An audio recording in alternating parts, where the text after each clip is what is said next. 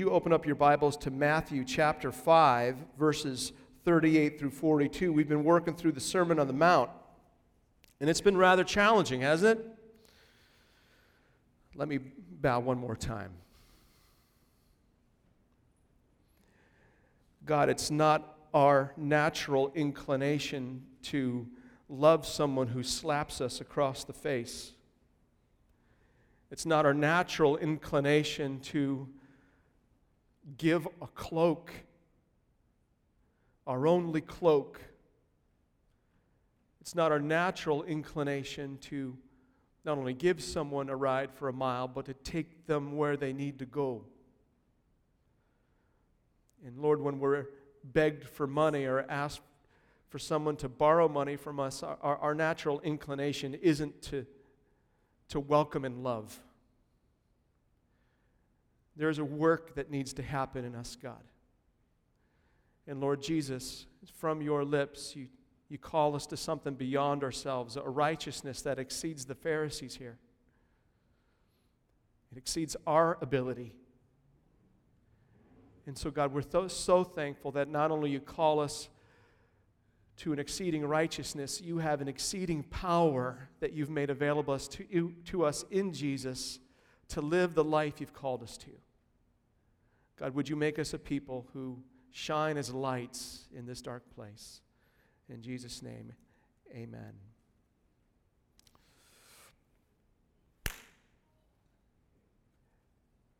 Have you ever been slapped?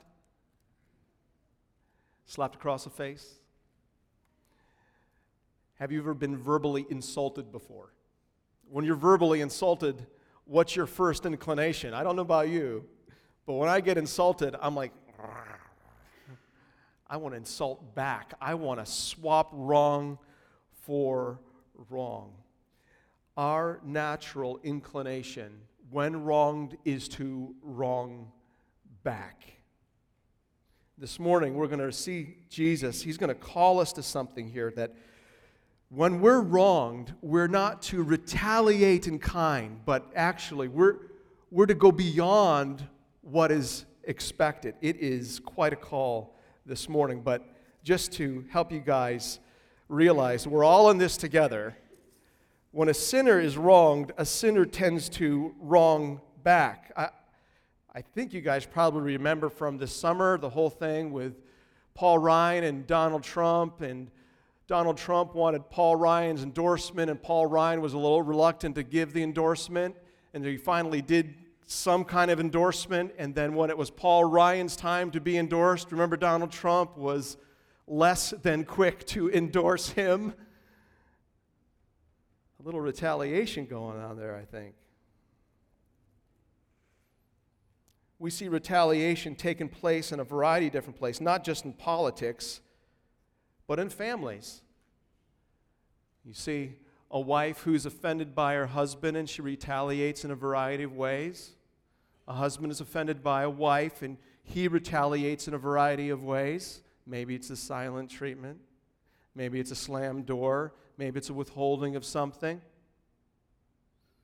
It's tragic when you see these kinds of retaliations escalating and escalating, and eventually it just starts burning a marriage from both ends.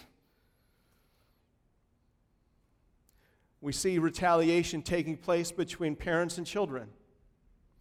A child doesn't get something that he or she wants from the parent, and they retaliate. And other kinds of disobedience or making things hard around the house. We see retaliation taking place between brothers and sisters. And it's just not in our families, in our homes. It takes place in God's family, the church. When a brother is offended by another brother, by some kind of an insult, that can lead to all sorts of retaliations. Grudges, silent treatments, slander, gossip. Retaliation is a temptation that is common to man. And when a sinner is wrong, a sinner tends to wrong back.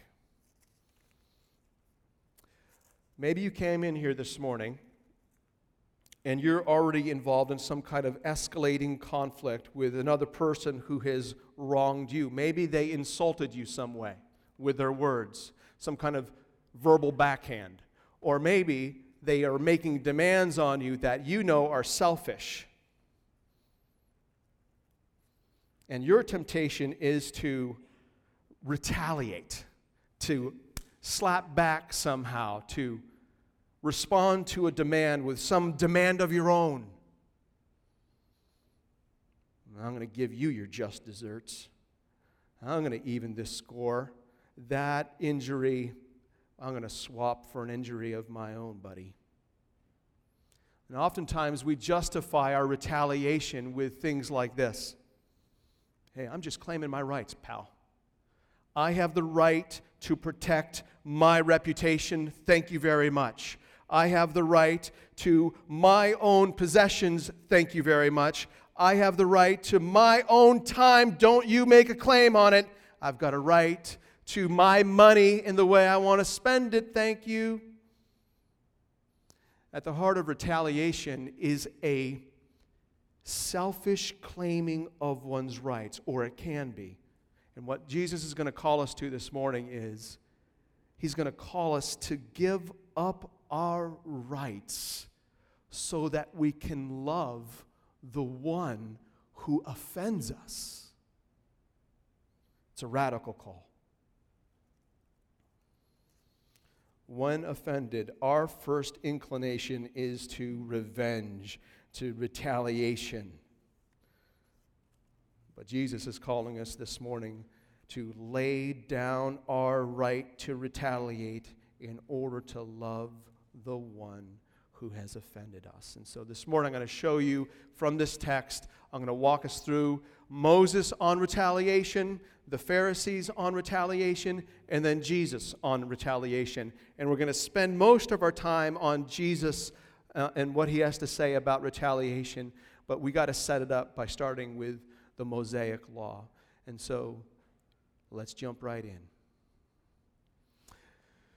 The Mosaic law, the law and the prophets, actually addressed the problem of retaliation.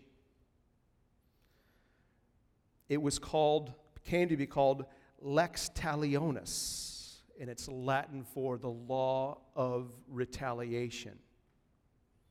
And we see it several places in the Old Testament. I'm just going to read several places to you. If you can keep up, please, by all means do. We'll start in Leviticus 24:19 through 20. We read this. If anyone injures his neighbor as he has done, it shall be done to him. Fracture for fracture, eye for eye, tooth for tooth. Whatever injury has given a person shall be given to him. That's lex talionis. Another passage is in Exodus chapter 21, verses 23 through 24.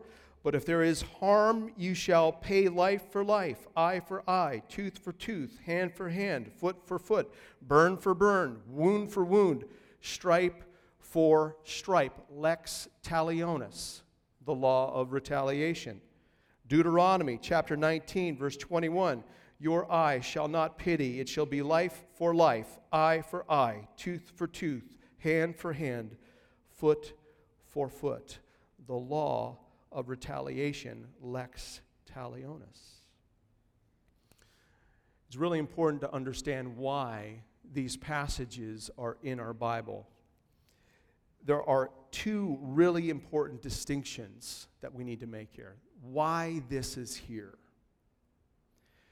Essentially, what the law of retaliation, these passages are getting at, is to provide just recompense when wronged.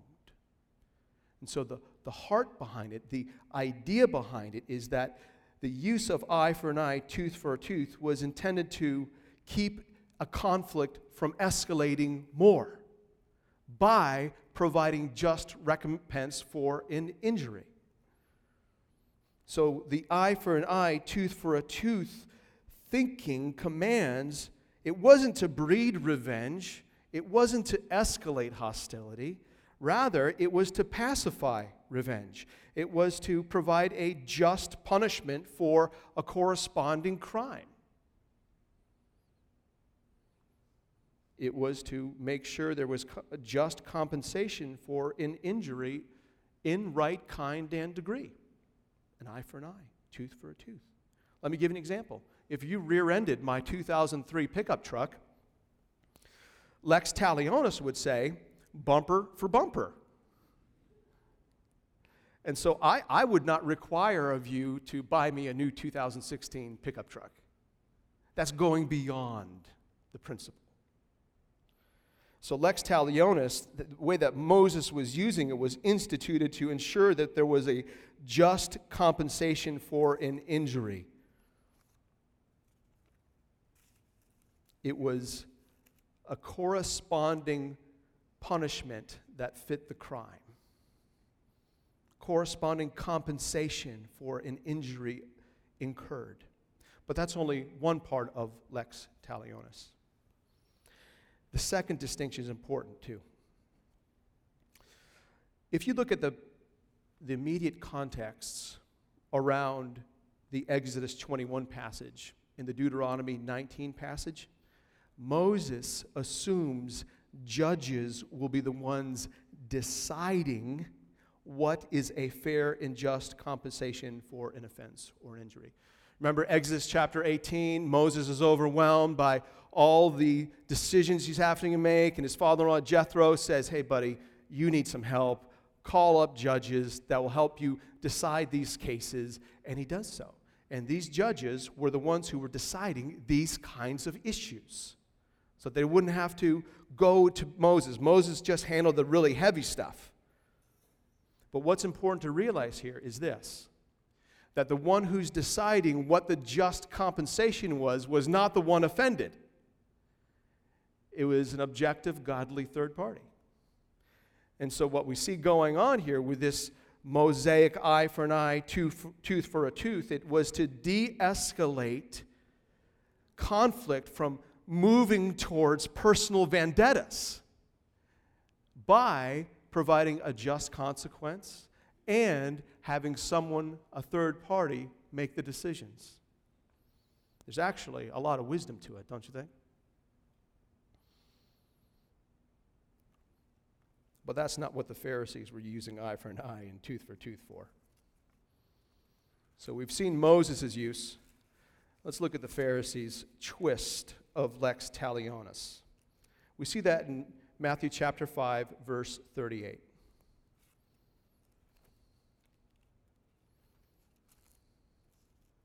We read this. You have heard that it was said, this is Jesus speaking, of course, an eye for an eye and a tooth for a tooth. The Pharisees were misapplying eye for an eye, tooth for a tooth. Jesus says, but you have heard that it was said.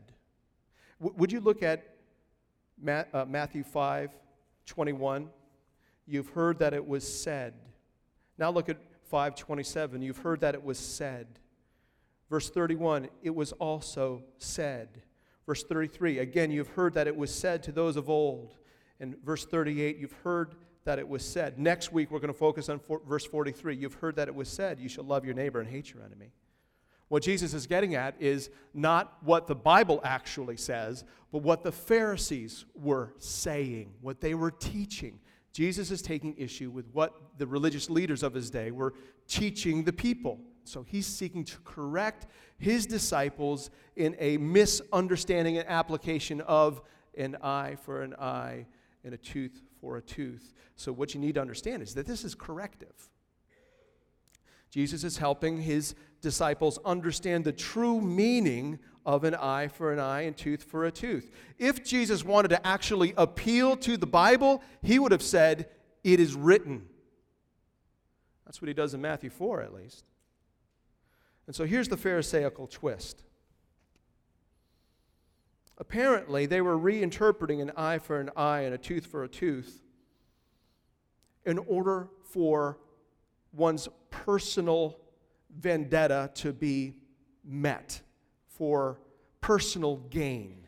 It was misusing the intent of it. Instead of de-escalating conflict, the Pharisees were using an eye for an eye and tooth for a tooth in order to get what was due them.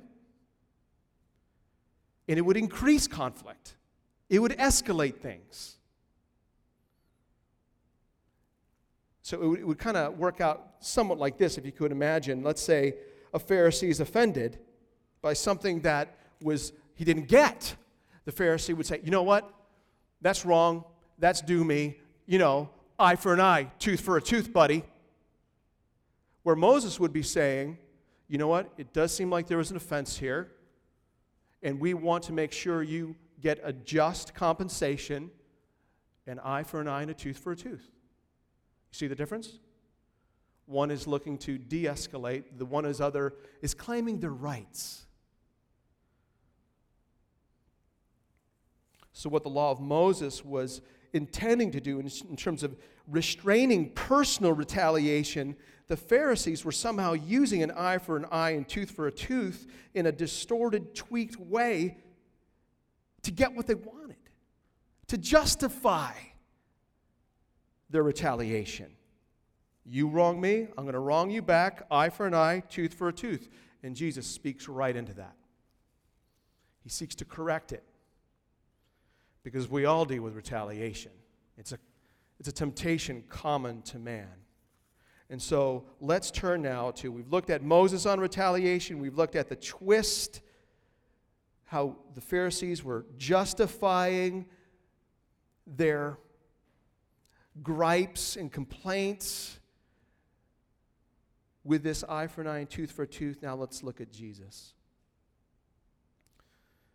And we see it beginning in verse 39. Jesus says, "But I say to you, do not resist the one who is evil.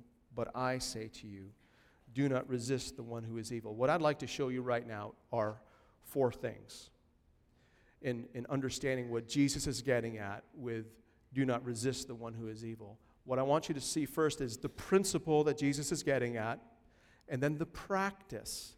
Jesus is going to take this principle and show it in practice in four scenarios.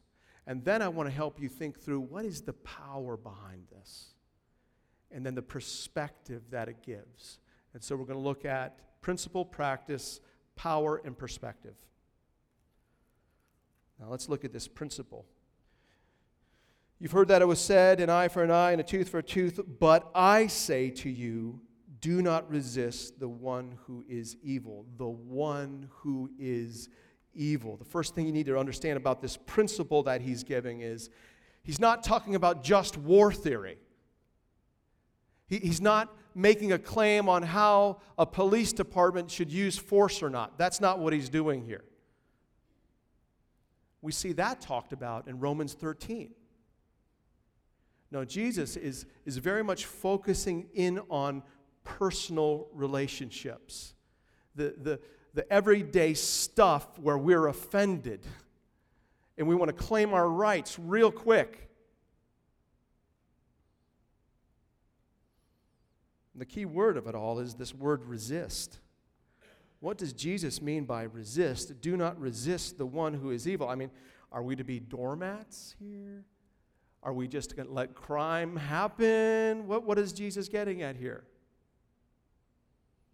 Well, given that Jesus is clarifying the true meaning of an eye for an eye and a tooth for a tooth, he's wanting to help us see what the law of retaliation really is intended to mean.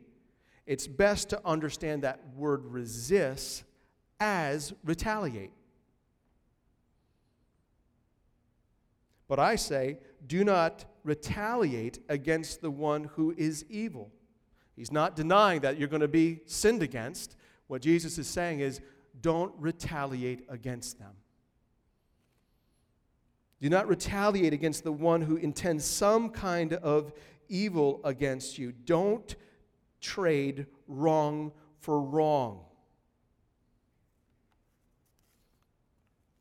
Jesus seems very much to be limiting the focus of his teaching here on the different kinds of personal offense. And we'll see that played out in the scenarios he gives out in a second. And so what I just want you to make sure you're understanding is he's not speaking of the role of a government, its military or its police force here. He's addressing the frequent evils of insult and imposition when someone is being self-focused and demanding and imposing on us. And so he's dealing with the realm of personal relationships, a realm we live in every day in our marriages, and in our parenting, and in our workplaces, and in our schools. Here's what Jesus is getting at. Here's the principle. When you are insulted or imposed upon by another person, do not retaliate. Do not retaliate. He says, do not resist the one who is evil. And what he means by do not resist, do not retaliate is you don't sin back. But what we're going to see now as we turn to the practice of this principle, there's more to it than just not sinning in return. So let's now look at the second half of 39 and all the way through 42, and we're going to see 4 examples of this principle in practice. So you are not, when you're insulted or imposed, believer, by another person, don't retaliate. In second half of verse 39, we see this. But I say to you, do not resist the one who is evil, but if anyone slaps you on the right cheek, turn to him the other also. This right cheek slap was a certain kind of slap. Most people were right-handed, and so in order for you to do a right cheek slap, it had to be a backhand. Otherwise, you'd have to do some kind of contortion move in order to slap them on the right cheek with an open right hand. And so this right-handed backhand was an insult. It was considered more of an insult than an open-handed slap to the left cheek. This was across your face, and it was an insult of your person. Now, nowadays, we don't really do much of this right-handed backhand across the face, but we have our own kinds of insults, don't we, that are just as slappy. Oftentimes, they're verbal insults, and it has the effect of a verbal backhand. You're so incompetent.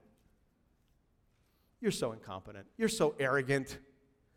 You're useless. Has anybody been called those before? Or some other kind of insult of your person? It's a verbal backhand. And what Jesus is telling us here is this. When you receive a backhand of some kind across your right cheek, turn your other. So notice what he's saying. There's 2 things. Jesus is saying, don't retaliate. Don't slap them back. Rather, go beyond what is expected and position yourself for another insult. Turn your cheek. And so when Jesus talks about resisting the one who is evil, not only is he saying don't retaliate, what we're going to see played out in these examples is you go beyond what's expected. We see that played out in the next example in verse 40. And if anyone would sue you and take your tunic, let him have your cloak as well. The idea there is someone's bringing you to small claims court for your favorite outfit. And so the tunic was something that was worn. It's not your underwear, but it is, pants in your shirt. And what Jesus is bringing up, hey, if someone imposes this demand on you for your favorite outfit, don't retaliate. Don't sue them back. Rather, give them your outfit. But then he goes one step further. He says, and also give them your cloak. Do you know what he's talking about? Do you have a favorite parka that you wear in February here in Wisconsin? I got a favorite parka. Man, this thing is awesome. I can wear a t-shirt underneath it in 30 below weather, and I'm just happy. I only got one of them. According to Mosaic law, it was wrong for one Jew to sue another Jew for their cloak, because it's the only thing they had. And so what Jesus is saying here is someone sues you for your tunic, give them your tunic, and voluntarily give them your favorite parka too. What Jesus is saying here is, don't retaliate. Yeah, don't swap out suit for suit. Rather, go beyond what's expected. When you're insulted, go beyond what's expected. This next one's very interesting, verse 41. And if anyone forces you to go 1 mile, go with him 2 miles. If the first one was an insult of your person and the second one was the imposition on your possessions, this one is an imposition on your time, your energy. Someone imposes, demands something of you to do a task that you weren't planning on doing. Thank you very much. A good example of this is Simon of Cyrene. Do you remember him? Jesus is about to be crucified, and he's having to carry his cross out to Calvary, and the Roman guards, they impress upon Simon of Cyrene, who is in Jerusalem, to carry Jesus' cross. Simon did not show up to Jerusalem to volunteer to carry Jesus' cross that day. He was forced to do that. It was legal for him, for the Romans, to do that to Simon of Cyrene. And so what we're being talked about here is when someone imposes something on you, a task of some sort that you weren't planning on today, that's going to take time, and it's going to take time away from whatever else you were doing. Jesus says, hey, don't retaliate. Rather, go another mile. Now, if you're like me, I start thinking like this. Okay, I have a friend, he needs to get a ride out west, and so he gets in the car, I turn my odometer thingy to 0, and I'm watching this go click to 1 mile, got it. I'm now entering the 2nd mile, and I get to mile number 2, and I pull over to the side of the road, and I say to my friend, hey buddy, I got you the extra mile. I know you got 3 more miles to walk, but I went the extra mile for you. That's not what Jesus is getting at.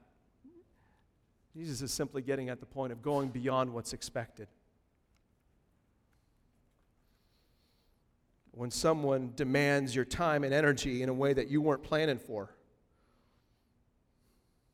The last example that Jesus gives of this principle to not retaliate, not to resist the one who is evil.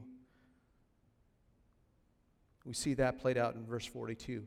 Give to the one who begs from you, and do not refuse the one who would borrow from you. All of a sudden, we're in the world of someone wanting money from me. Someone asking for money. Give me some money.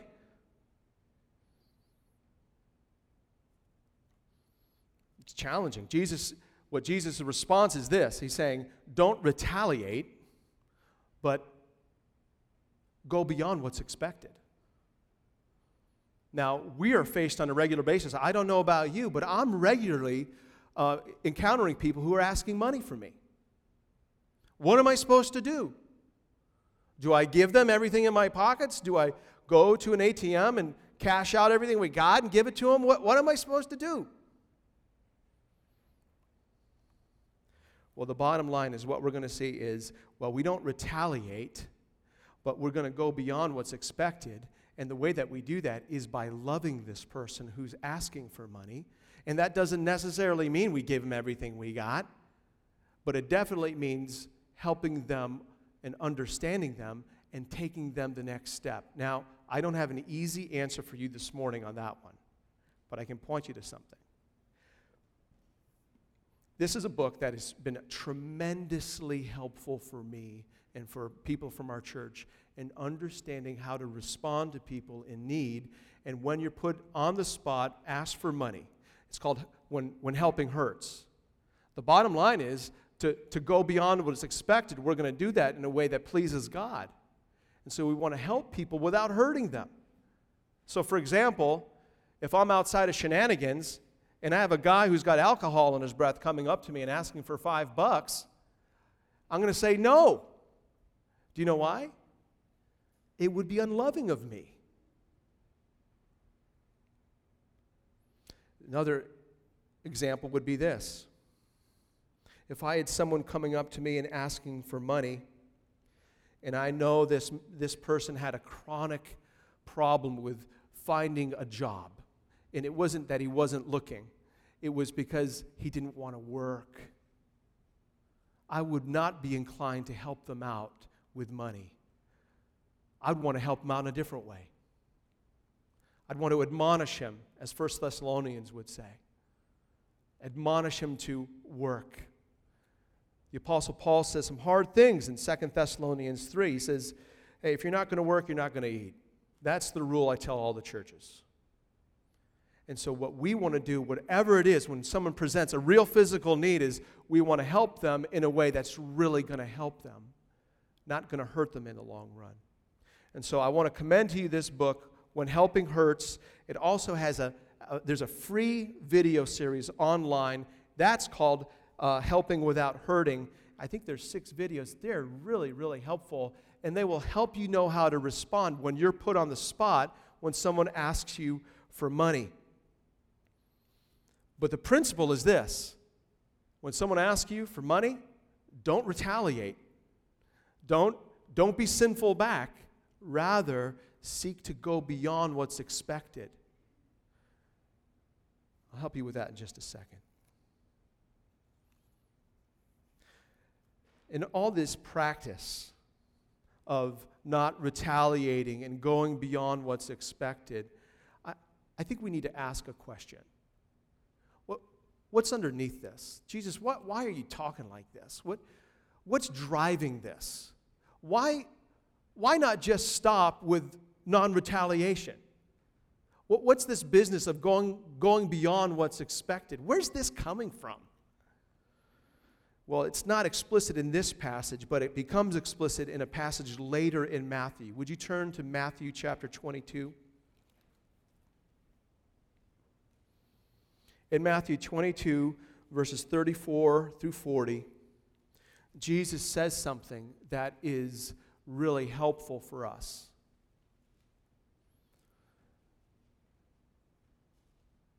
Quickly to summarize it, it's this. A lawyer comes up to Jesus and asks him a question to test him.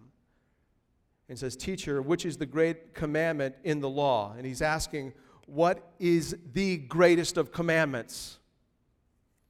And Jesus says to him, "You shall love the Lord your God with all your heart, with all your soul, and with all your mind." And then he says, "This is the great and first commandment, and a second is like it. You shall love your neighbor as yourself." And now look at verse 40. On these 2 commandments depend all the law and the prophets. What Jesus is giving us right here is a way to understand how we're to fulfill an eye for an eye and a tooth for a tooth. Lex talionis is filled by the law of love. Lex amoris. So what Jesus is saying here is, when someone asks you for money, love them.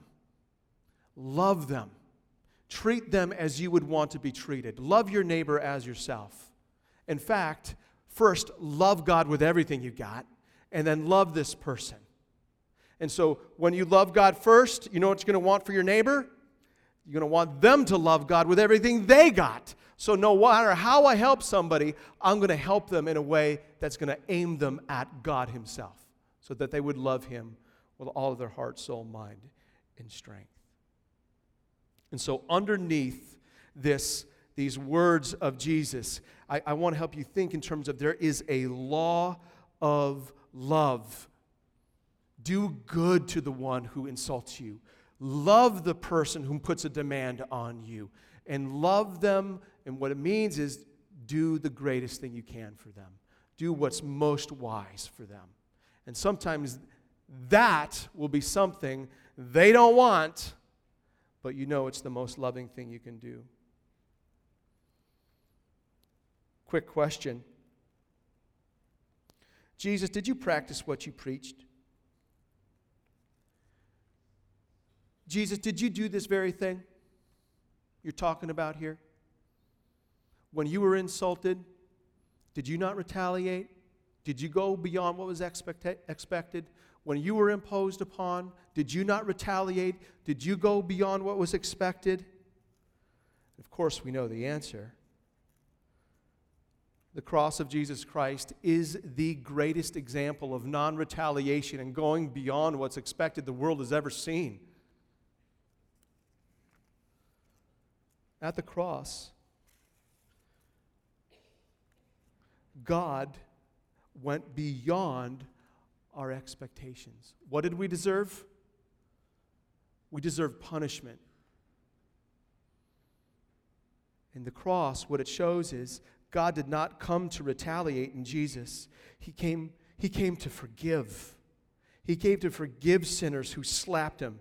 He gave to forgive sinners who swapped him out to worship what he created. He came to save the ones who were offending him.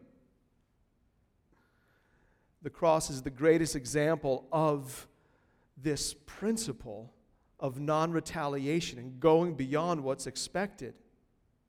The cross of Jesus Christ is not lex talionis.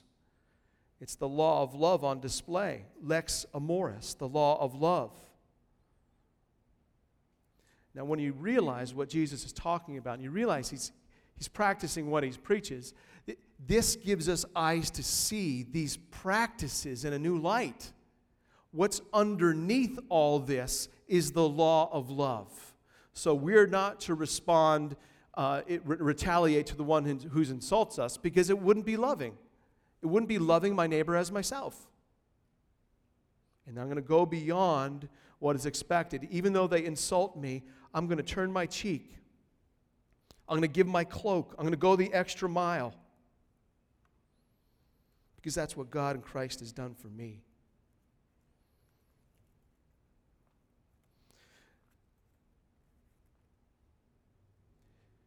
There's no way to put it other than this. What we see happening in Matthew 5:38 through 42 is a call to die to your rights. That's what Jesus is calling us to. He himself did that. And he's calling us to the same. I'm going to do for the one who insults me what Jesus did for me. So the law of love isn't just limiting our response to non-retaliation, but it's going beyond expectations, because that is what God has done for each of us in Christ. And so all of these practices that Jesus is showing here of this principle of non-retaliation ends up being ways we love our neighbor as ourselves. It's the law of love. Now the question becomes, man, really, seriously, how am I supposed to do that? Because it sounds great, but how do you actually do that? How do I, when someone is insulting me, respond in love to them? Because that's where it gets in the nitty-gritty, right? How do you do that? Well, you need a power that's not of your own. And the power that we need comes from the one who's speaking these words. Jesus power, gospel power, cross power. What gives us the ability to love those who insult us? What gives us the ability to love those who impose a demand upon us? Jesus does. The cross of Christ does. Me being united to Jesus does. And so let me point you to a couple passages. Ways in which this works out in life. The first thing you got to realize is you got to die to yourself. That initial reaction to retaliate, it's got to die. There's this passage in 1 Corinthians 6. The Apostle Paul is calling these Corinthians out of sexual immorality. And he says this by way of summary. He says, "You're not your own. You were bought with a price. So glorify God with your body." See what he's saying? You're not your own. You have no right to claim. You've been bought with a price. Jesus' blood Gospel truth. Cross, right there. So glorify God with your body. Here's what that means. Because I'm not my own, all that I am belongs to Jesus now. Do you know what that includes?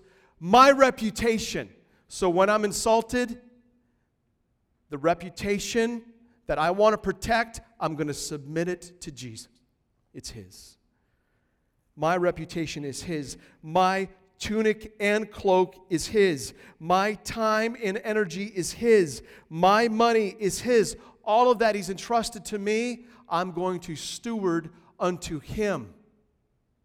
So what the cross does for us is it helps us to die to our selfish claiming of rights so that we can live for our King. And then when we are positioned to do that, we are now able to love our neighbor as ourselves. A couple of my favorite passages. 2 Corinthians 5:15 says, "And He died for all, that those who live might no longer live for themselves, but for Him who for their sake died and was raised." He died for me so that I can live for Him. He died for you so that you could live for Him. He died for you so that when you're insulted, you don't respond in kind, but you go beyond what's expected. That's why He died for you. Galatians 2:20. "I have been crucified with Christ. It's no longer I who live, but Christ who lives in me. In the life I now live in the flesh, I live by faith in the Son of God who loved me and gave Himself up for me." There's gospel. He gave Himself up for me so that I could live for Him. So when someone puts an unrealistic, selfish demand on me, I don't respond in retaliation, vengeance. I love them as God in Christ has loved me.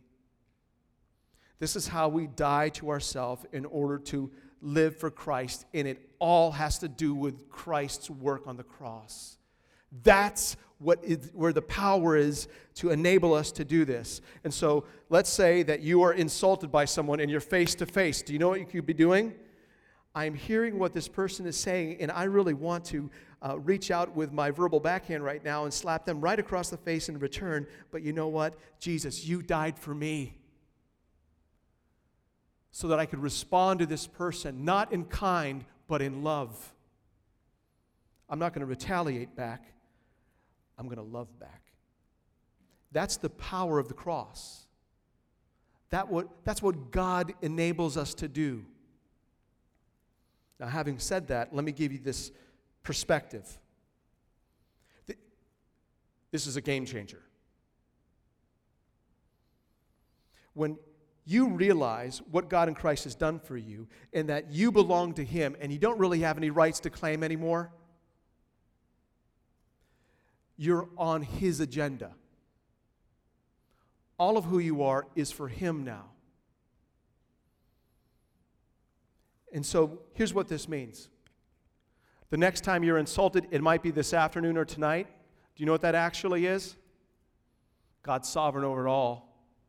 Your insult is His opportunity to advance His kingdom.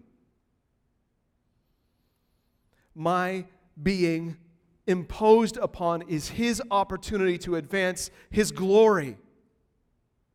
I'm living for Him, so it gives me the opportunity to see things as they are.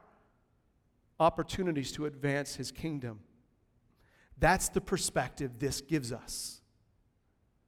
My insults are His opportunities for His glory. So when you're insulted, don't think about yourself. Don't think about the one who's insulted you. Think about Jesus, cross, love, reconciliation. This is an opportunity. I'm not going to retaliate. I'm going to go beyond what is expected out of love for this person. The question becomes, it's no longer, am I obligated? The question becomes, in light of the cross, what is the most loving thing I can do for this person right now within reason for the glory of Jesus? See how that's a game changer? That totally flips our insults on their head. It totally flips these demands into opportunities for the living God to advance His glorious purpose.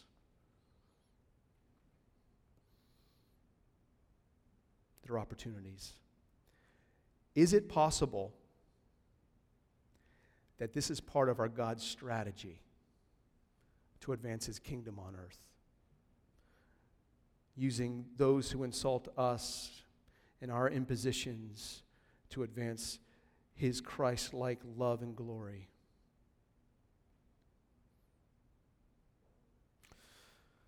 We've seen Moses on retaliation. It was to restrain retaliation. We've seen the Pharisees on retaliation. It was to justify retaliation. And now we've seen Jesus on retaliation. Your insults and your impositions are my opportunities to bring glory to my name. The principle, when wronged, don't retaliate back, love back. The practice, whether insults or impositions, don't retaliate, love again and again. The power is cross power. He died for us so that we could lay down our rights and love others. And then, of course, is the perspective. Your next insult is your next opportunity to be a witness for God's go beyond expectation kind of love.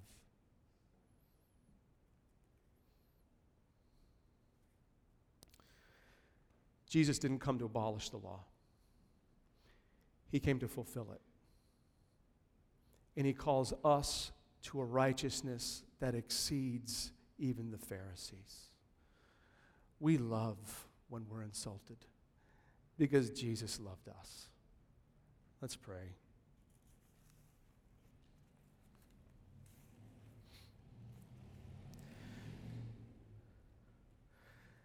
God in heaven, help us throughout the rest of this day to live in the good of the gospel here, to live in light of the cross, that our rights are no more, that we're living for you now. And so, God, when we're insulted, when we are made people put demands on us, God, would you help us to respond in the way that you responded to us, that we wouldn't retaliate, and that we would go beyond what's expected. God, would you build your church? Would you advance your kingdom through us, your people, as you change us? We ask this in your name. Amen.